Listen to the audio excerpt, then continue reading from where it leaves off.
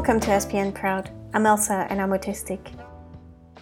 Strong reactions to touch are remarkably widespread among people who have autism, despite the condition's famed heterogeneity. These responses are often described as a general hypersensitivity, but they are more complex than that. Sometimes autistic people crave touch, sometimes they cringe from it.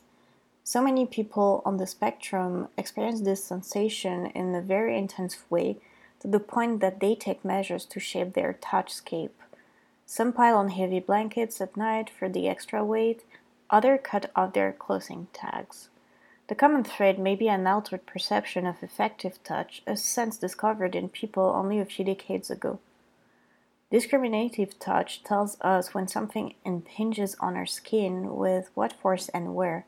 Effective touch, by contrast, conveys nuanced social and emotional information.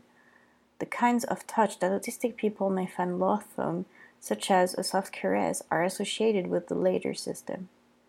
Thank you so much for listening, and see you next time.